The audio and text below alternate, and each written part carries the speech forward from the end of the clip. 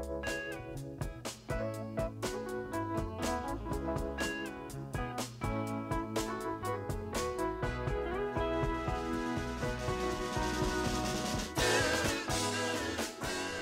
everybody. Welcome back to the Wheelman Podcast here for another episode.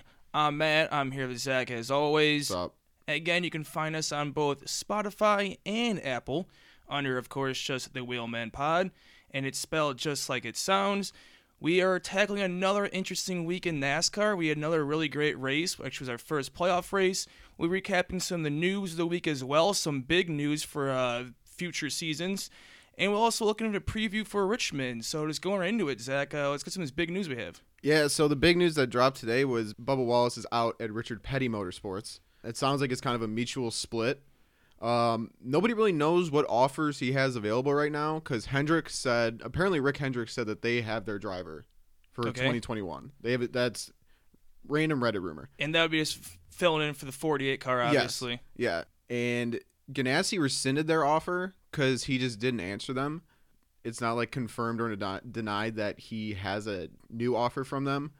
But those are kind of his two landing spots. So it's just kind of weird that there isn't like a it seems logical that the reason that we brought the 48 and the 42 is because Bubba wanted some like upgraded equipment, and Ganassi and Hendrick are both large upgrades in equipment where you could see like a potential winning car out of it. The main rumor for the 42 was because like, McDonald's is a common sponsorship, and they do a complete 180 with the whole 42 cars like status. But I don't know, like you're saying, where else you go unless maybe when he had that ownership stake and RPM offer on the table, this kind of gave him an idea to make his own team. Similar to how Stuart Haas kind of merged, made his own team. Maybe be something like that with Bubba. Again, he's to be the real domino. And I think once he falls, you'll see all the other rides clear up. Yeah, I mean, I don't know how much truth there is to Hendricks saying that they have the 48 filled for next year. I just saw that on a reply to a tweet, but I like to believe things that sound cool. It's the internet. Yeah. But, I mean, it makes so much sense for the 42 and all the sponsorships that he's gained, too, in the last month and a half going with him. It makes a lot of sense. That's another huge reason for the 48. We touched on that the 48 has the Ally sponsorship for pretty much the whole season. I think it is all 36 races, which will still be on even without Jimmy Johnson driving. But the 88 car has had some struggles since Nationwide left them. I think it was 2 years ago that you're seeing that like Chevy parts or other random like manufacturer sponsors have backed Bowman, but they don't have a lot of that financial backing from other sponsors that Bubba could bring with him. Yeah, and kind of transitioning about Jimmy Johnson, he signed a 2-year contract with Chip Ganassi in IndyCar.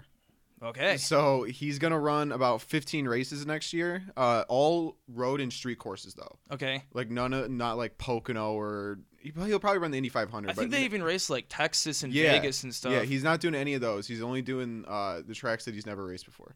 But this is all hinging on like sponsorships right now. They still need a sponsor for Jimmy to run with. It's crazy. He's only had 2 sponsors his entire life. Yeah, in NASCAR. Lowe's and Ally. Yeah. I wonder if Ally would actually like kind of back him up too with going over to the Chip Ganassi and then in the IndyCar if they kind of sponsor both for a year or something, and then once the 48 ride contract expires next year, they then solely sponsor Jimmy. I don't know how that works, if it was a Hendrick deal, if it was going to be little to 48 and Jimmy Johnson. So it definitely is interesting to see, but I think Jimmy's one of those guys that can easily bring some sponsorships with him. Oh, yeah, very easily. And it's going to be weird, too, because this is the first time he's not with Hendrick. Ganassi runs Honda, so he's not going to be behind a Chevrolet.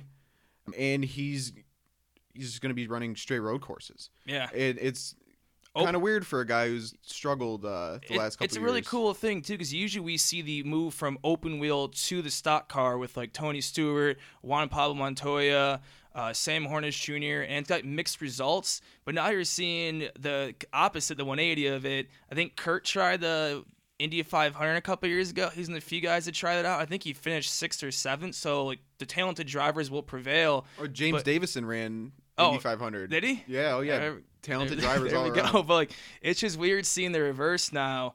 Again, the guys going to the complete opposite way and going to the open wheel side of it. Yeah, and he's expressed interest in this before. He did a car swap with Fernando Alonso in Formula One. Okay. Where they ran laps in each other's cars in somewhere in Bahrain. I don't know if that's in China or Southeast Asia somewhere.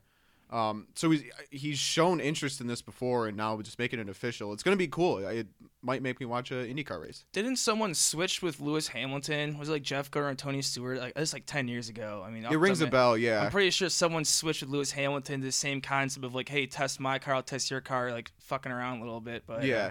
It's. I can't even imagine. They're just such different cars. Like taking a NASCAR around a Formula One track is got to be like driving a bus. Yeah. Speaking actually of Tony Stewart, Jimmy Johnson. Tony Stewart's making that new like Stars Racing League coming out next year, and it's basically the remake of the IROC series, which was I love that series. You'd have everyone have the same exact prototype car. And then you'd have all the most talented drivers racing it. And it's a cool concept because you see a lot of guys, maybe like Jimmy Johnson, who you can still see on Sundays or Saturday nights is still a talented driver, but he's not out there competing for wins like he'd want to. He's kind of forced out of NASCAR. It gives an opportunity to still race in his 40s. I believe they signed on Bobby Labonte as well. They signed on Tony Kanaan, another former IndyCar driver. So Jimmy was one of those targets. So I wonder if he's actually going to do like a mixed year next year of IndyCar and then the Tony Stewart League.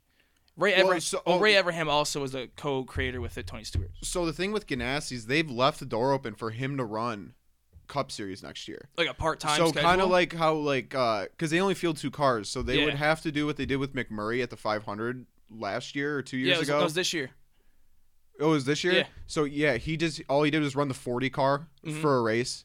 That's kind of what it would be, but it sounds like he's going to gear more towards Indy, which I'm sure is going to be very refreshing after driving a stock car for 20 years. Yeah, it'd definitely be cool, too, seeing Jimmy Johnson's spot start, and we think he's a chance, then he finishes, like, 15th. You're like, same old Jimmy. Yeah, it's like Jeff Gordon, like, when he came in for Dale, after Dale got a concussion. Yeah, it's going to be probably very similar to those results. Now, another cool transition here. How about Jimmy Johnson, California boy? We got some big news out of the Auto Club Speedway coming for the future. 2022, I believe, is the first time they do it. So they're turning this 2-mile track into a half-a-mile track, and it's kind of a combination of Martinsville with the long straights, but then they're going to have banking on the turns like Bristol. So it's going to be very unique. I think they're keeping the based on like the layout, it looks like they're keeping the original front stretch because it looks like the front stretch has a bit of a curve to it. Yeah. Which is very unique for a short track like that. Yeah. I think Richmond's the only one I can think of that has a little bit bend as being a short track. Yeah, that's about as close, but it's longer. Yeah. So, I mean, the layout looks pretty cool.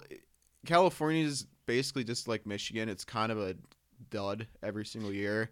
I actually love the Auto Club because unlike Michigan, you had 6 grooves, or really I guess 4 grooves, but like you could go 6 wide if you wanted to, and it hadn't repaved in a while, so there's like the tires would fall off, and it's made a lot more interesting racing compared to Michigan. But you're correct when it is like the sister track that's based off of Michigan's layout. I just thought Auto Club always offered a lot better racing compared to Michigan. It definitely has more personality. Yes, as a track. Yes. Like going down the backstretch on the like the onboards, you can see the drivers just like bouncing in their seats. Like it looks very aggressive. But yeah, I mean, I'm not mad at this. Like, how often do you really see like we get like the Roval and stuff like that where a track creates another track within itself, but we haven't seen a track just completely redesign itself. In a long time. And there was rumors, too, like NASCAR is trying to shift where they kind of got to the cookie-cutter mile and a half tracks and kind of led to a lot of boring racing, which led then to our rules package that we're not very fond of, but they wanted to close the racing up. The fans have spoken. They want more short tracks. They want a little more like the old-school bump-and-run kind of thing. And I thought it was interesting. Excitement. Excitement is what they want. That they're going to change Auto Club, which I still thought offered some different racing you're not used to seeing every week. And then they're going to skip over things like Gateway or Iowa. I guess Nashville's probably going to be in the schedule pretty soon, but it's another track they could have done. They even could have maybe brought back like Rockingham.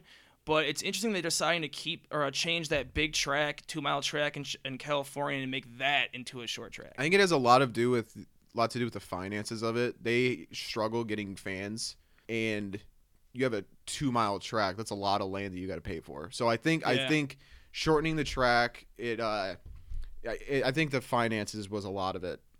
I saw too. There, like you're saying, because there's really nothing. There was nothing wrong with the race. It was just it's like Michigan where you kind of get spread out. And this rules package is you can't pass. It turns it into a super speedway, and you just can't pass anybody. Like you were saying with compared to Michigan actually lowered its seating capacity like over 50%. I think they gave some grandstands to Watkins Glen. Yeah, in I think it's turn 4 grandstands. And then you're seeing now. I read too talking about how big the track was. They're going to actually redevelop that area at Auto Club, and they're going to use that as like real estate for whatever shopping, hotels. Yeah, they want to turn it into a huge what the District Detroit should have been. Yeah, just a bunch of what you see with. A bunch like Dover's another example. They have like the hotel casino right next door. They're just kind of using the track as a catalyst and build things around that. And then the 2-mile track that takes a lot of, like you're saying, a lot of space up. So the last thing before we get into the actual race recap is the penalty recap. Oh yeah, this is extensive. We had several. Before the race, Ryan Blaney got popped for an improper ballast. That's a automatic suspension for the crew chief and docked 10 points, playoff points. For those curious, that's just, I guess, I didn't know what it was until they explained it on the pre-race show, but it's like a 5-pound bag that they use to simulate like weight in the car for testing, and they forgot it was in there. So is that the same thing that fell out of Denny's car? No, that was like the tungsten. Oh, yeah. That okay. was like the thing is actual weight you leave in the car, and it was loose. Yeah, for they just some didn't reason. screw it in. Yeah, that was one of the Charlotte races that happened. It's like an IKEA dresser set when they forget to give you screws. Like, whatever. We'll just leave this one loose. So then that kind of put the 12 in a big hole already because he had to start from the back. And it's even more important, like you're saying, the first race, he only has that one win, and losing 10 points put him, again, just behind the 8 ball. Yeah. And you throw on top of that, too, Darlington's not a strong track, and nor is Richmond for him. So he's got a lot of work cut out for him for the rest of the playoffs. Yeah, luckily he does have Bristol to close out the first round. He'll probably win stage 1 and crash somehow. Cause that's he'll run into the back of like a car 15 laps down. He'll figure out where Ty Dillon's at again. Yep. That'll be fun. No, I'll probably bet on him still. You will? Yes, yep. Correct. So Travis Geister, I think that's how you say his name, filled in as crew chief for that race for the 12. So this is all post-race now. Kyle Busch, too many loose lugs. So that's I believe it's 3. If you have more than 3, it's automatic suspension. It's 2 or 3 for sure. So Adam Stevens got fined $20,000, just chump change. Now when you're not winning races. That's true. And he gets suspended for a race. And Jacob Cantor is filling in this weekend at Richmond for the 18. And then same thing with Boyer, too many loose lugs, automatic suspension, $20,000 fine. And Greg Zipadelli stepping back into the box. I'd love to see that. I always loved Zipadelli when he was crew chief of Stewart for a while. I don't know if he went to someone else when Stewart. Was he with Logano too? Or did he definitely did go somewhere else. Or did he go with Stewart? I don't remember if he followed Stewart to Stewart Haas or if he stayed at the 20 with Logano. But either way, I love when Zipadelli's in the old pit box. Oh, yeah, and he'll be back this week. I'm sure Boyer will have a great race plan until he gets mired in traffic and finishes 14th. I think cries about it. Yeah. They makes a joke about it, but we love Boyer. Yep, big Boyer podcast. Switching over to the recap here of Darlington, which is sneakily one of the longest races of the year. Like, you don't realize how much that race adds up. 500 miles at a track that has a very significant tire fall off. It just seems like it goes on forever. Yeah, a lot of cautions. And with the stages, you don't get as many long green flag runs in, but you still can get about 60 laps. And then that's really where you really see the tire fall off. Yeah. Two interesting things with this race as well is with the tire fall off, you actually lose about 2 seconds a lap compared to someone with like fresh tires, which to me, that's an insane amount to have. And the other big thing is this is one of the few races in the schedule that's clearly in the daytime, and then can just switch to night, so you could have a completely different track with just temperature. Even see the drivers that tear off, say to rip off during the race because the glare was so bad. So it's just one of those things that adds an extra aspect into the strategy of the race. Darlington just looks so much different during the day. Yeah, agreed. Like going from day to night, it looks like a completely different track. Especially like I noticed this more so this race than the Darlington races this year, but a lot of guys were using the bottom line. Mm-hmm. And so during the day, like, oh, this can't be Darlington. People are running the bottom. But then, like, it kept happening during the race, and I just, like, made a mental note of, like, you don't see that. This is a one-lane track. Pretty much, yeah. You see the speeds usually around the fence, but then the issue is you get the Darlington stripe getting too close to the fence. I didn't really see anyone too bad. There's only one guy that we'll touch on in a second about that really got in the wall really bad, like by themselves. But I agree with you. It seemed like a pretty tame race, and it's even weirder that it's the third time that they've raced Darlington this season because of just the post-quarantine schedule. Yeah. Just starting off with now, Chase started in the outside pole. He ended up leading all the laps, the competition caution on lap 25. Hendrick as a whole looked really, really strong as they had all 4 cars actually in the top 7 from majority of the first stage. BK was running 8th, and he was the first guy to really have some issues as you could see him just all over the track, sideways in the turns. He ended up falling down to like 18th at some point before that first run of green flag pit stops. And when those pit stops actually happened, Kurt made a very good decision, and he was the last one to stay out. And you know that 2 seconds a lap thing, he just didn't care. Hope he could catch a caution, and lucky for him, he did. Mm-hmm. And with that caution, it was Brad Keselowski, as he was side by side with Almirola, and it looked like that maybe there was contact, and then it wore down the right front of Keselowski, and he just went straight into the wall. And I thought he was done for a race, but the team did a pretty good job, and they said there's no real structural damage to the car, especially with like the axles and the fenders. So they kind of hammered it out, taped it up, and he went back on the track and still salvaged a pretty good day for like where the position he was in. Yeah, I mean, even if you didn't see the wreck and you saw Keselowski's car later in the race, you'd be like, damn, that dude smacked the wall. Yeah. Like, his car was messed up. He rode on a full lap, too. Instead of bringing it down right away, he actually drove around checking to make sure, like, hey, I can turn, I can't do this, I can do this. And he said, like, I think I should be good the rest of the way. And like I said, veteran move. Yeah, it paid out for him. Savvy. So everyone decided to pit after that BK caution, except for Kurt and Bubba. Now, Kurt, as we mentioned, was the last person the last person to pit, and he only had 7 laps on his tires, which still was a big change versus the guys on fresh tires, but he was able to hold on and finish 5th place in the stage. Bubba, I didn't see where he was before, but he still finished 25th, but stayed in the lead lap, so you could argue that if he was really struggling, that staying lead lap was worth that track position. The 19, it was another key thing in that caution, was 19 beat the 9 off pit road, ended up leading the rest of the laps and winning stage 1. Yeah, Truex looked really, really good at the end of stage 1. Just kind of drove away from everybody. Yeah, he especially with having like Kurt kind of fought guys in 2nd, 3rd, 4th-ish range. You saw 19 just really gap the field. Yeah, it kind of set up for the rest of the race too. Everybody knew that they were racing the 19. Agreed. Like, it wasn't even a question. Stage 2, the very beginning was interesting because Jimmy actually went from, so right after this caution here, Jimmy went up from 2nd, or went all the way up to 2nd, but then at the end of stage 2, he lost 6 spots on pit road, and then on top of that, it's really 8 spots because, again, guys stayed out, so that really, like, put him back in the field, and he kind of recovered, but he never was that, like, top 3 car that we saw early in that stage, or late in that stage 1, early in stage 2. And another crazy thing was the 12 had a problem, where it looked like afterwards they said they made a change that didn't work or something or other in the pit stop at the end of the stage, and he ended up in a flat tire, and he had to pit when they were going green, lost a lap, lost all of his track position, fell back to like 31st or 32nd, and it was kind of just like an omen for how Blaney's weekend was going at Darlington. Yeah, that was one of those things you just really, really hated to see. Another big... Especially because he doesn't run well there very often, so like seeing him run well, and then he just has an issue where, like, I don't understand how you can, like, over correct a car to the point where you, like, start flat spotting the tires. I think it might have been, like, the tire pressures were too low or something like that it just never caught, and then when he drove around, he knew it was flat. Yeah, I mean, that's a team issue, though. And like, you can't even fault Blaney on it. That's the thing where you say if Todd Gordon was there, it wouldn't happen. So that's just, like, the domino effect of the horrible day for him. With 42 laps in that second stage, when he first saw some crazy strategy, was Harvick was the first one to pit, and he was the first one to pit by about 15 laps.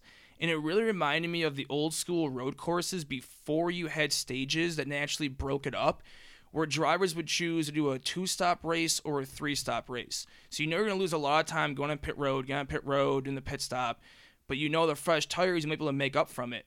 So I thought it was really interesting Harvick doing that, and it really reminded me of that. And he went from 9th, 10th-ish before, and he ended up coming out once everything cycled through to first place by 8.5 seconds over Truex. Yeah, I mean, and Harvick pitting early is a theme in this race. Yes. Yes. And then also a theme is him catching cautions.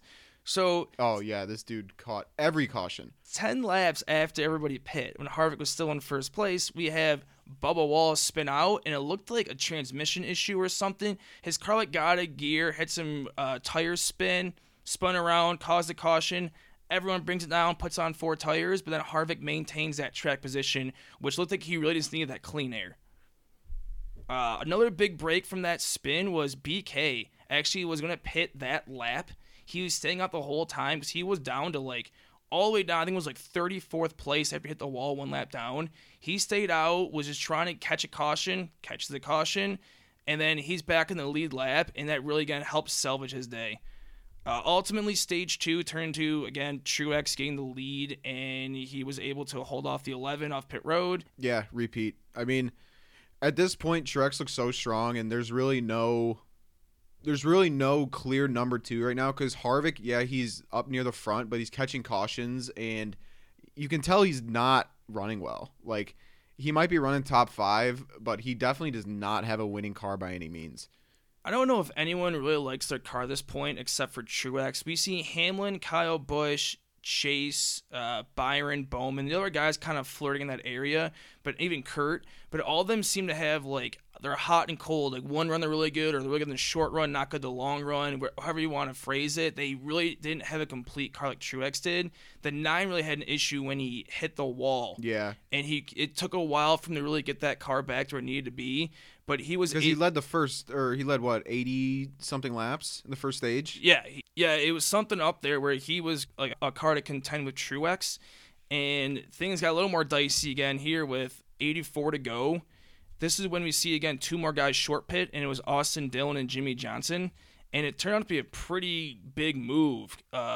Dillon definitely capitalized on it. Then 4 laps later, Chase brought it down. And this is where he said he loved his car at that moment more than he did when he was leading the race, when he led those laps you were speaking of. So it was okay, we may have a contender for Truex. Which is good. Yes.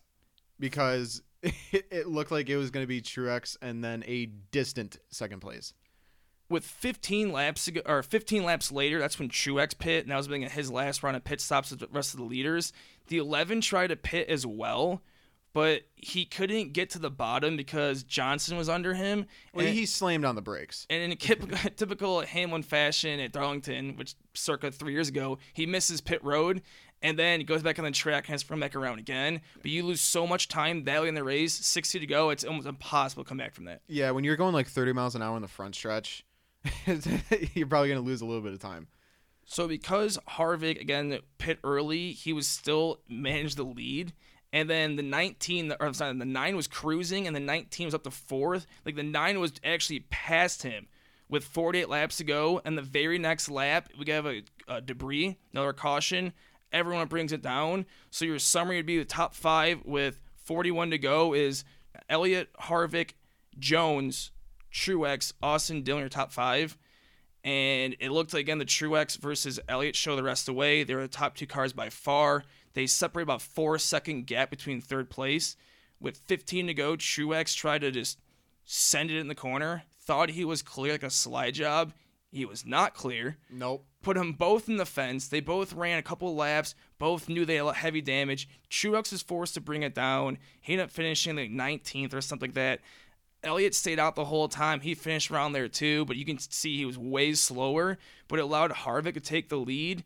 Austin Dillon gave him a shot at the end. Austin Dillon was flying around turn 4. He fucking sent that car that last he turn. He was flying. It wasn't enough to get the win, but it was definitely a wild race. A valiant effort. And I think you had the final top 10 of the race. But again, it was weird seeing reminiscent earlier this year of a Bristol when Elliott and Logano crashed each other. Or at the end of Darlington early in the year when Kyle Busch and Elliott got into each other. So it's reminiscent of those races where you have the really fast cars, your leaders, and then there's an issue late in the race, and they don't finish as like the leaders that they were the whole day. Yeah, and RIP to all FanDuel lineups that had Truex and Chase, because you probably could have had both of them in your lineup. That's tough. That's tough, Rick. That's really something you hate to see right there. It really is. And if you had Denny, too, after that missing pit road, it was kind of like a gut punch, and then if you had like Chase or Truex, it was just over for you. I think Denny Mann's like 11th place, but you could tell when he missed pit road, he was just like, all right, I'm done. I'm over this. Oh, yeah, he checked out. I'm going home. Yeah. He's like, I have 5 wins or 6 wins, whatever it is. 7, I think? He's 7? I think. Yeah, 7, 8, yeah. It's win or bust at this point. So the top 10 ended up being Kevin Harvick first, Austin Dillon second, Joey Logano third. Great day out of Joey after getting his fucking bumper taken off earlier in the race. Yeah, just to clarify that too real quick. That's one thing I didn't mention. Off one of the restarts, there was a little bit of stack up in stage 3 where LaJoy just drilled Logano. And like LaJoy was done. He had like a radiator issue. But Logano had a whole left, like you can see like where the car went under him. His whole left rear was just absolutely shifted. But it didn't cause any issues for his speed or aerodynamics. So he was good to go and finished, we said, third. Third, yeah. Eric Jones, fourth. He actually was the highest finisher of all non-playoff drivers. In fourth. The only one in the top 10, actually. Highest Gibbs guy, too. Yeah. Shout out fucking Truex, dude. God damn it. William Byron, fifth. Alex Bowman, sixth. Kyle Busch, seventh. Kurt Busch, eighth. Almirola, ninth. And Clint Bowyer, 10th. So I guess our next thing would be to just hop into our segments based off this race, and we'll lead it off with the move of the day. My move of the day was just Harvick short pitting twice. And both times it worked out for him, lucking into cautions. But sometimes it's, again, the joke is you'd rather be lucky than good. So he was a solid car, but he needed something to happen, and he was able to catch a break there and come home with a win. Yeah, that was a great move. My move of the day is J.J. Yaley in the Nerf car. Great car. He started 37th and worked his way all the way up to 30th. That's a great day. Great job, J.J. Great car. I believe he was my second pick in our paint scheme draft for Darlington. Well-deserved, by the way. A well-deserved 30th place. My other move of the day, because I actually, too, I don't know if I'm stealing one from here, but I thought BK just in general, again, another guy staying out, but him salvaging, going from like 32nd, one lap down, and he ended up finishing right by Hamlin. I think it was like the 11th, 12th-ish range. That's a hell of a day, especially for somebody in the playoffs where every point counts. That's a 20-point swing where it gives you a race now down the line where you go, oh, if I screw up at Richmond or Bristol, I'm not like fighting the bubble. I have a little bit of breathing room. Yeah, so like how Blaney's kind of screwed now because of the playoff point loss. That's what like BK and guys with like Truex have to look at down the road. Like if they don't put up points now, they're going to be in trouble in round 2 or 3. When you got guys like Harvick and Hamlin with multiple wins and other guys like if a couple guys steal a couple wins, you're going to be in trouble for points. So even right now, you still have to put up top 10s to get stage points and playoff points. It's even tougher going off that, especially for the championship, how Hamlin and Harvick have been winning so much stages and races. We say every week, you get every stage in 1 point that carries over to each round, and then 5 points for every win. They're stockpiling them so much, it gets to the point they're a shoo-in just being the top 4 because of those playoff points that carry over. Do you have anyone else? Again, I had the Harvick and BK. I don't know if you ever noticed that. No, I just really wanted to emphasize how good J.J. Yaley's car looked. It was a fantastic car. Moving on here, there are some of our actually personal favorite segments. Did Kyle Busch win? No. Mm-hmm. Did Jimmy Johnson crash? Technically, no, but he did make contact with Denny. So, we'll conditional yes. Okay. Because we don't get many yeses in these segments. But I still like that. It still is something, and we get a lot of no's in these segments, and I'm actually kind of happy when they are no's. Yeah, I mean, the yeses make it more interesting. I don't think we're going to get a did a KY win yes this year. But it would be electric if he did, because that would be the first yes of the year. Mm-hmm. Our next favorite category is why'd you stay out? You know, certain guys where they don't pit for some reason, or then they'll just put themselves in a situation where the whole field gets stacked up behind them.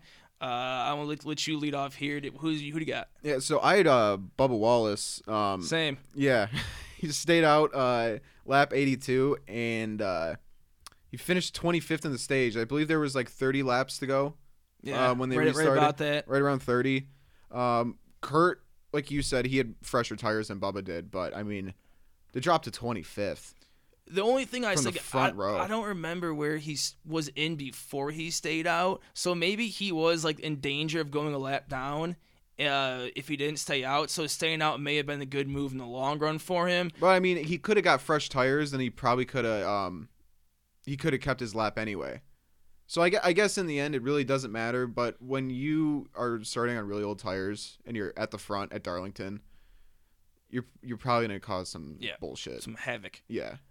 My pick for why I just say was going to be Denny Hamlin.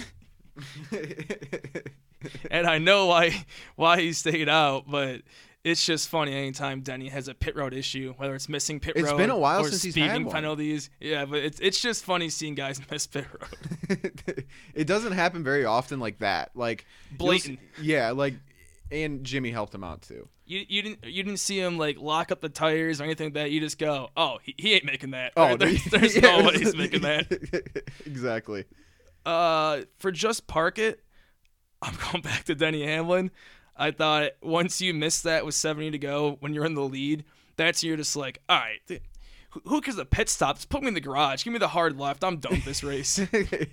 Yeah, and at that stage of the race, it was so late. Like, there was no way he could make up the track position that he lost. He doesn't need the points. Give him to somebody else. We just said he's got a shit ton of wins. He's fine. Did you have anybody else for just park it? Or are you on the same Hamlin boat now I'm on? Yeah, that was it. Next category is track changing. That's just because it's a rare race. We kind of talked about that has that transition from day to night. But that's where you'll see maybe long runs or someone who's good early is not good late and vice versa. Mine was a roller coaster of Chase Elliott. How he went from leading the laps, looked like a definite contender. Then he got in the wall and faded back to like that 7th, 8th-ish. And then fast forward another 100 laps and he's again a top 2 car again. Yeah, I mean, it's... You really wish that he didn't make contact, because I think him and Truex would have probably been battling for the entire race. Mm-hmm. It would have been Truex like 4 seconds ahead of everybody. My track changing was Harvick, and it didn't really have anything to do with him. It had to do with the leaders taking each other out. I don't know if the track necessarily changed, but the situation changed on the track. Right. And that allowed Harvick to barely beat Austin Dillon. I also threw a shout out because I was very high on him going into this race, and he didn't look too bad. Wasn't as fast as I thought he was going to be, but Tyler Reddick was running around 10th to 12th for half the race, and then I don't know what the hell happened. No one said he got in the wall. No one said he has damage. No one, like, nothing. There was no news on it. The guy finished like 24th, one lap down. I just don't know when that happened. Yeah, I don't really know what happened to him either, because he had a cool looking car. Yeah. So I wanted to like see it, and he was never on TV. They didn't even mention like what happened to him. So I don't know if he just had a bad day or they just didn't care. It must have been a bad day, because I said he wasn't running fantastic, but 10th to 12th was still decent, and he just like fell off the face of the earth after that. Yeah, it was really weird to see. Best car, I think we're both on the same page here. It's me, Martin Truex Jr. Yeah, you can make the argument for Chase, but it was 100% Truex. For second best car. Yeah. Why we say Truex. Led the most laps. He had the most fastest laps. He was the fastest in the short run. He was 4th in the long run. Fastest green flag speed. Pretty much you dominate all those categories, you're going to be the guy that's the beat. Yeah. Yeah, no disagreement there. I'll let you start here for overachiever of the day. So, my overachiever is Harvick. Oh, okay. I didn't even think about that. I like that. Just because he had absolutely no business winning that race. That's fair. He was a 3rd place car at best, and he lucked into the win. And it's weird not seeing Harvick have like a winning car a few races a year. You're like, wow, Harvick just like, it's so weird because Harvick has a bad race and he finishes like 4th. Yeah. Like, that's how highly we think of the guy. Like, oh, this guy is terrible, and he's running like 4th place. My other overachiever is just because he's not in the playoff, Eric Jones. Yep. I like seeing guys like just not get out of the way for playoff drivers. And he's really good at Darlington too. He was one of our pre-race sleepers, so it's good to see us not sound like idiots. Another pre-race sleeper to be my overachiever was your pick of Austin Dillon. Great pick there. a great run by Austin Dillon. I was so proud of him. I think it's funny we mentioned that he might win you some FanDuel lineups, but he won't win you any. Like he won't win the race, and he almost won the race. Yeah, well, we were correct. He's not going to win you the race, but we were almost. It was almost thrown right in our face the next race that we watched. I just love that last 2 laps where you can see it's like a 6th, 7th, 10th lead for Harvick, and Dillon's just like, not so fast, my friend. Oh, he didn't sends it in the corner. He didn't hit the brakes through 3 and 4. My overachiever was William Byron. He finished 5th, and I just felt like he was always running in that top 7 the whole race, and it was like a sneaky top 7. Never was in the top 3, but he always kind of sat there. And for someone who has getting only that 1 win in the playoffs, that's a huge points day, especially when other guys struggle. Yeah, I mean, a lot of the Hendrick guys ran well today. I think Bowman finished right behind him. I mean, Chase was running second. Jimmy was fast at some point. Yeah, he was, but I think he finished right around 15th, 16th, something like that. Hendrick showed great speed though, which is good for them going into the playoffs. Just a note on Bowman, he actually, you're right, finished 6th place, and he actually in the loop data had the 3rd best driver rating and the 3rd best green flag speed. So he was a guy just like Byron that's going to be running that top 5, top 6 all day long. Yeah, it's like any track between I think Darlington's a little bit over 2 miles, but it seems like a mile and a half to 2 miles, Alex Bowman is a machine at. Yeah. Definitely his wheelhouse. For underachiever, I'm going to go right into Ryan Blaney. We already touched on the ballast issue that got Todd Gordon suspended, so they moved it back. He kind of worked his way back into 15th. Nothing too crazy, but a salvageable day. And then he has a beginning of stage 2 of the issue, which throws him in the back. I think he finished 24th or 24th. And I don't know. That's a day you can't have, especially in the playoffs. Hopefully they get out of their system now and it doesn't hurt them in the long run. They can still move on to the second round of the playoffs. Yeah, I also had Ryan Blaney. I get him having a problem, but you at least want to see, BK had a huge problem. He slammed into the wall and he still worked his way back up. Logano also had a huge problem. Yeah. Finished 3rd. It's weird to not see Blaney, not really. Well, he did have damage to his car, but it's just weird to not see him be able to work his way back up. All 3 Penske's had some issues going on. It was a wild day for him. Then the only guy for underachiever, touched on him as well already, but Jimmy Johnson. I just thought he was running top 3 for the first third of the race. He had the 9th best green flag speed, and I thought he looked pretty good. And then he finishes 18th, and it's a day where points don't really matter for him. But I just thought 18th didn't represent the day he had, and to me that's an underwhelming result. If he was 8th, I thought maybe that's a nice finish, but 18th's dude, just maybe he should just park it, guy. Yeah, I think he would have been a prime candidate for it. I guess, I don't know if you had any other notes on Darlington. I really did enjoy it. It was not as long as last year's. Thanks to God there's no rain delays and lightning delays again, but it was definitely a marathon. It was electric, though, to stay up until 3 a.m. to see E. Jones win a race, though. Huge win for the squad for you. Yep. Huge win. Huge win. Morale was the highest it's ever been. So moving forward to this weekend, we have another night race. We actually have 3 more in a row. Oh, it's fantastic, especially with football season rolling on the corner. It's great having these Saturday night races to fill up less competition on Sundays, especially with no college football. That's yes, a fat L. So we're going to Richmond, and they're supposed to race it twice a year, but because of just the schedule rework this season, they're only racing it once, and is this playoff race. This is going to be the second playoff race of this round. Our last one will be Bristol next Saturday. And really, the guy that's in trouble now is Blaney. But looking at it, you do have the playoff bubble for us, correct? Yeah. So the basically after Bristol, the bottom 4 that would be eliminated right now is Boyer, Custer, Blaney, and DiBenedetto. Boyer is actually 0 points, but he's basically tied with Almirola. I'm sure the playoff points offset that. I think the tiebreaker is, like you said, playoff points, or maybe it's highest finishes. I don't know. I think it's wins. And then they both are winless. Then it goes to playoff points, and then it goes to who has the highest finish that round. I'm assuming in this instance it would be playoff points because Almirola does have a few stage wins and stuff like that. Custer's 3 behind the cut line. Blaney and DiBenedetto are 17 points behind the cut line. The first 4 in are Almirola's in 12th. Kurt Busch is in 4th, 4 points ahead of the cut line.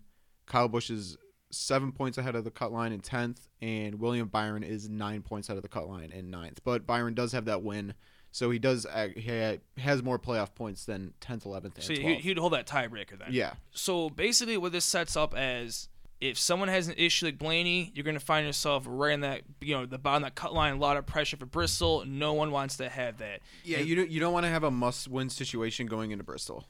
Looking at Richmond, they're actually using the same tire compound they use at Phoenix and at New Hampshire earlier this year. They kind of race similar. It's why Goodyear uses the same compounds. You're going to have, I believe it's a 3/4 mile track at Richmond. You're going to have like a heavy braking each turn. Then it's like a slow rotating flat corner. And then again, heavy on the gas on the straightaways. Just looking at some of the Vegas favorites, all the odds are based on the FanDuel Sportsbook. There's a 3-way tie this week for the favorite. I personally think Truex should be the favorite. He's one of the guys that's tied, so I'll lead with him. I think he should be the favorite because he's won the last 2 Richmond races. He's led over 100 laps in 6 of the last 7 races. Going into Darlington last week, he had 8 straight top 4s of the season, and he should have been 9. He should have won the race. So he's absolutely on fire. He's great at Richmond. I think he should be the favorite. But the other 2 guys, of course, are Denny Hamlin and Kevin Harvick. Like we said all year, they're the best guys. Yeah. The only thing going against Harvick right now is he's in the Hunt Brothers pizza car. Oh, and that's he a bad point. doesn't win in the Hunt Brothers pizza car. He almost stole one at Kentucky in it, but watch out for those drains, and then Nicole Custer outside. Yeah, those drains really come out of nowhere in those racetracks. Looking at Harvick at Richmond, he's got a top 5 in 7 of the last 8 races. Shocker. It's Kevin Harvick in the top 5. Yeah. He hasn't won since 2013, and he doesn't lead a lot of laps. That's why it kind of scares me, so I think there's more value in a Truex. But again, Harvick has finished top 5 in 12 of the last 14 races this season. You can't doubt the man. He just churns out great finishes. Moving forward to Hamlin, it's one of his, quote, hometown tracks, being from Virginia. Virginians just kind of claim that entire area as a hometown. Yeah, he's the Martinsville and he has the Richmond, similar to how Truex considers the whole New England area, New York. He's the only one. He's the only one. He claims the whole area for him. So then, looking at Hamlin, he doesn't lead a lot of laps. He only has 6 laps led his last 5 races there. It's very similar to Harvick. He's got a top 6 finish in 8 of the last 9 Richmond races. But again, it's one of those guys where he might run really well, but I don't know if I see the contending speed, but I don't want to hate on because week in and week out, you see those are the guys contending for wins in 2020. Yeah. And just touching on Harvick for the FanDuel perspective, I don't really see a lot of value with Harvick. He's starting first and he's 14,000. Basically, he's going to need to lead a lot of laps and finish in first place for it to even be worth taking him. So that's kind of a guy that I would maybe try to avoid, depending on who else you want in your lineup. So one guy I would consider looking into would be Joey Logano. He is a 8-1 odds, but he is definitely one of them strong contenders at Richmond. Top 4 in 4 of the last 6 Richmond races. He's consistently runs fast laps. He consistently leads laps. He's under the radar this season. Has finished in the top 10 in basically 10 straight races. The only 2 exceptions were Daytona and Kansas, where he didn't finished in the top 10 because he ended up crashing at an issue. But both those races, he led over 25 laps. And then looking at that same tire compound races, he won at Phoenix and he finished 4th at New Hampshire. So it's against another guy that really could be that strong contender to shake off one of the favorites of the race. Yeah, and I forgot to bring this up with Martin Truex Jr., but Martin Truex Jr. is an auto pick in your FanDuel lineups. He's starting 14th. And he's $13,000 as an auto pick. Yeah, you just gotta put him in. Logano, I really don't. I would kind of avoid Logano as well. He's starting second, and he hasn't won a race since the Corona break. He hasn't run well at all. That's another guy that I would kind of avoid. Who's kind of expensive. He runs well here. Maybe a good group bet guy. But FanDuel, I would avoid him. Moving on to be Logano's Penske teammate at 9-1, Brad Keselowski. Top 11 in 9 straight Richmond races. Consistently up front, consistently leads laps, just like Logano does. You look back at those 2 other races I spoke of. At Phoenix, he finished 11th, but he led 82 laps. Then, of course, New Hampshire, he almost ran a perfect race, led 184 laps. Easy win for him. So he's another guy that I really like, especially for a value pick that could shake up the favorites, would be those two Penske guys with Truex over the normal Harvick Hamlins. Yeah, I like Brad Keselowski a lot this week, especially just showing the resilience that he showed last week at Darlington. That's a great word. Yeah, I'm glad I got to work it in. I feel like he's due. Oh, for win number 4 of the season. Yeah, he's officially due. I like it. Next, I put Kyle Busch in just because he has a track record here. This season definitely has been different. He hasn't shown that elite speed. We talk about every race, basically. When's he going to snap out of it? He normally would be the favorite here. He's got a top 10 and 5 straight, including 2 wins. So before Truex won the last 2, Kyle Busch won the previous 2, and he's led over 90 laps in 3 straight. So it's pretty much the Kyle Busch and Martin Truex Jr. show at Richmond. We don't see that speed. And the 2 similar tracks, finished 3rd at Phoenix, and he crashed at New Hampshire very early on, so we didn't get to see how fast his car was. But maybe Adam Stevens being gone will give him like a new voice in his ear, could help him, but I don't know. I'm just not seeing that elite speed out of the 18 this year. Yeah, I mean, even running second yesterday behind Truex, he was like 2.5 seconds back in the same exact car. Basically, he's in a Gibbs powered car. Yeah. I mean, he doesn't have it. He doesn't have any of it. The last favorite or last big guy we're going to say is going to be Chase Elliott. There's a dramatic fall off after that in the odds. Chase is at 10-1. In 9 starts at Richmond, he only has 2 top 10 finishes, but luckily for him, they were a 2nd and a 4th. So it shows the potential of he has top 5 speed. He really has found his groove of late in 2020. He looked like a top 2 car for sure at Darlington. He finished 2nd Daytona. He won the Daytona Road Course. At Dover, he again looked like a top 5 car both races. Wasn't for issues or had it wasn't for running into Kyle Busch. He could have been in those top cars again. Yeah. So it definitely looks like they're back to the groove they had midseason. Yeah, and it's good to see. Seeing all these Fords and Toyotas out front, it's it kind of gets demoralizing. Like Ken Hendrick, because I mean, there's no other Chevy team that's going to put up any sort of fight. So Hendrick is the sole representation. Kurt's the only guy, but Kurt's that guy where he might sneak a win in every 1 to 2 years, but you don't expect him to run top 3. Yeah, no, he needs like a lot of things to happen in front of him, and he needs to run a absolutely perfect race. Because he'll usually kind of he'll find his way up to the front off of either like cautions or like pit strategy, and then it's a drag race to the end. And Kurt wins are always electric. Oh yes, I love Kurt wins. Oh, there was the Kentucky last year off him and Kyle Busch off the turn. Yeah, there was a Bristol win a couple years ago. Yep. Yeah, it's always electric, and I love Kurt Busch wins. He's another guy officially due for a win. Oh, that's official. Mark it down. Zach's the clock is ticking. They're going to win a race. Yes. Brad Keselowski and Kurt Busch both do. All right, well, I'll ask you a question here. This is not an official prop bet, but I almost think we should put it out somehow. What's going to happen first, a Kyle Busch win or either a Brad Keselowski or Kurt Busch win? I would take the Brad Keselowski. Okay. You don't even have to put Kurt Busch in there. I would just take Brad Keselowski over Kyle Busch. That's fair. Then jump in a couple of sleepers. I'm going double rookies here, and they have not. Yes, the first one, Christopher Bell, has not actually raced at Richmond in a Cup car yet, but in the Xfinity, he's won 3 of the last 4.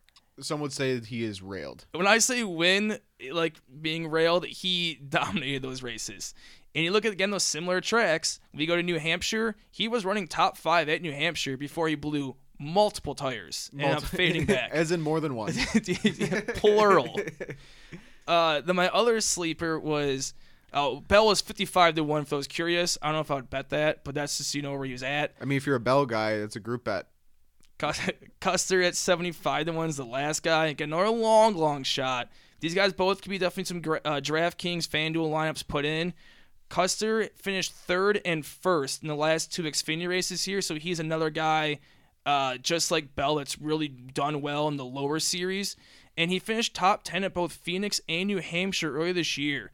So again, those similar tracks, similar tire compound, has a history in lower series. He's run well of late, where he's always in like 10th to 13th-ish range. So maybe he runs 8th now at a track that he's a little more familiar with and tends to run faster at. Yeah, so it's going to be hard to top my sleeper after Austin Dillon's performance last week. That was fantastic on your part. Finishing second. But I'm sticking with the Chevys this week. Dude, side note, we're fucking railed right now. I called out Byron as a sleeper, and he won Daytona. You called out Dylan as a sleeper, got second place. Big time credibility. We're out here. Yeah, we're out here. We know our shit. Yeah, so I'm sticking with the Chevys this week.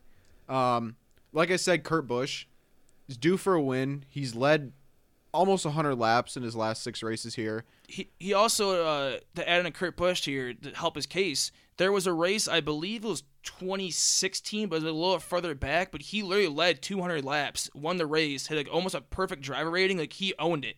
So it just helps the credibility. Kurt knows the track. Yeah, I mean this is a good Kurt track. He's let me get the FanDuel salary here. He's 10,900 in FanDuel, kind of high. But that's shows that he knows what he's doing here. Where did you say he was starting at? I can pull it up. I don't have his starting spot off the top of my head, but he I mean his highest finish is 4th, but more importantly his lowest finish is 18th to me. And I think that kind of shows, like, even on a bad day, he's still going to get you a top 20. And he's gonna show speed because outside of Hendrick, he's the only Chevy that really has a chance. And he's starting 8th place. Kurt is one of those guys that they don't get the notoriety for running top 3 a lot, but he'll make his car better. He'll churn out consistent finishes. He'll take a 15th place car and finish 12th. Like you were saying, like the strategy or just being a veteran, he is that stable force you want to have on your team. Like he's a perfect like secondary driver. You might have like whether it's Stuart Haas, Harvick's your number 1 guy, or whomever, insert like Gibbs driver. That's why I'm kind of sad we didn't get to see a full year of Kyle Larson and Kurt. So Kyle Larson can be the number 1 guy, kind of like in Formula 1. Like there's the top driver, and the second driver. They had that team set up very well at Ganassi. And I think just having that veteran presence, a guy who's competed for titles, won a title, knows how to again consistently have speed or have finishes when he doesn't have the speed you need. I think that'd been a great shoulder reliant for Larson, but it's just you see it now. Even now he's by himself, kind of useless. But he's out there still churning out good finishes. We even saw it at Darlington. Like he looked like a top 3 car for half the race. Oh, I fully expect a top 10 finish today, or on Saturday night. My other sleeper is Ricky Stenhouse Jr. Slick Rick, really? Okay. Yeah. Mainly in the FanDuel department, he's 6,500 and starting 23rd, and he runs well at Richmond. Like he has a high finish of 4th, 1 top 5. I mean, he's finished 5 of the last 6 races here in the top 20. I don't know what it is. As long as he remembers to use the brakes going into the turns, I think Slick Rick could have a good day. The only problem with Slick Rick that I have is the whole JTG has had a very big issue this season of whether it's him or Priest, like to finish dead last or around dead last. And it's it's mainly because they destroy their cars, and that's why they finish last. Slick Rick is also not known for keeping care of his cars. But what Zach is saying, if he finishes a race, expect like a Dover where he finished 10th place, he may make you some money finishing above his qualifying position. Oh, I fully expect him to finish top 15 at least, which you're already in the positive points. Right. And for 6,500, just based on the guys around him, like Kenseth, I mean, you mentioned Custer, like Newman, Busher, Bubba, McDowell. Like, I think he's probably the best driver in that group of like 6,000 to 7,000. Newman's one of those guys where he's had some really strong finishes, even as recently as last year in the 6th car at Richmond. I believe he's at 2 top 10s there in his last 3. But the one thing with Newman is I haven't seen any speed this year, and I don't see any speed out of Roush. So yeah, I feel like that's more of a Roush thing than a Ryan Newman thing. You're going to rely on Ryan Newman to tail on loan to finish, we'll say, top 15. He may be able to do that, but it's gonna be the cards are stacked against him. Yeah, I mean, I would avoid Richard Childress basically, but personally, especially after an Austin Dillon 2nd place, he's going to come crashing down to earth. I would avoid Roush completely. Basically, anybody that's not in the playoffs except for like Eric Jones and Christopher Bell, love Bell this week. Select few. Yeah. Basically, any playoff guy that you got or you can get is a good bet in FanDuel lineups. Right. In FanDuel lineups. DraftKings leans more heavily on your point differential or your place differential, so finishing higher than you qualified. But with that, we are definitely looking forward to Richmond.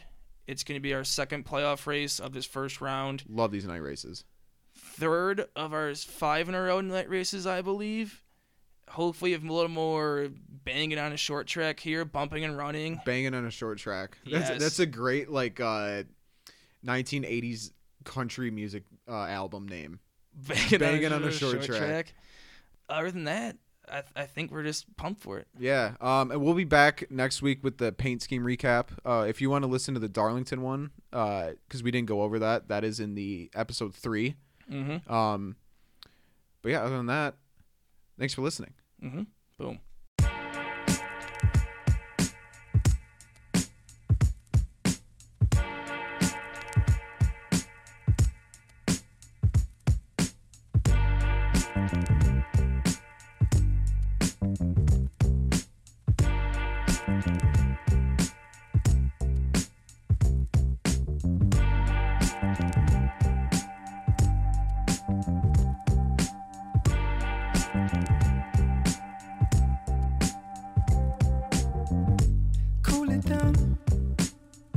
Before you hit the ground,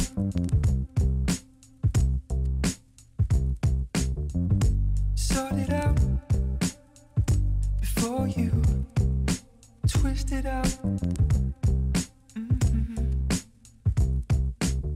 Sick and tired of messing around.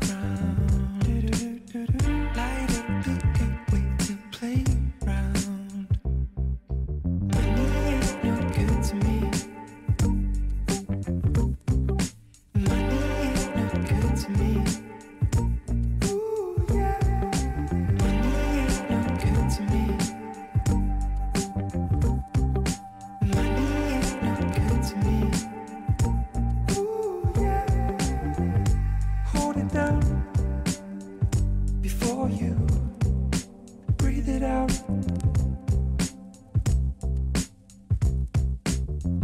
Stack it up before you lose your touch.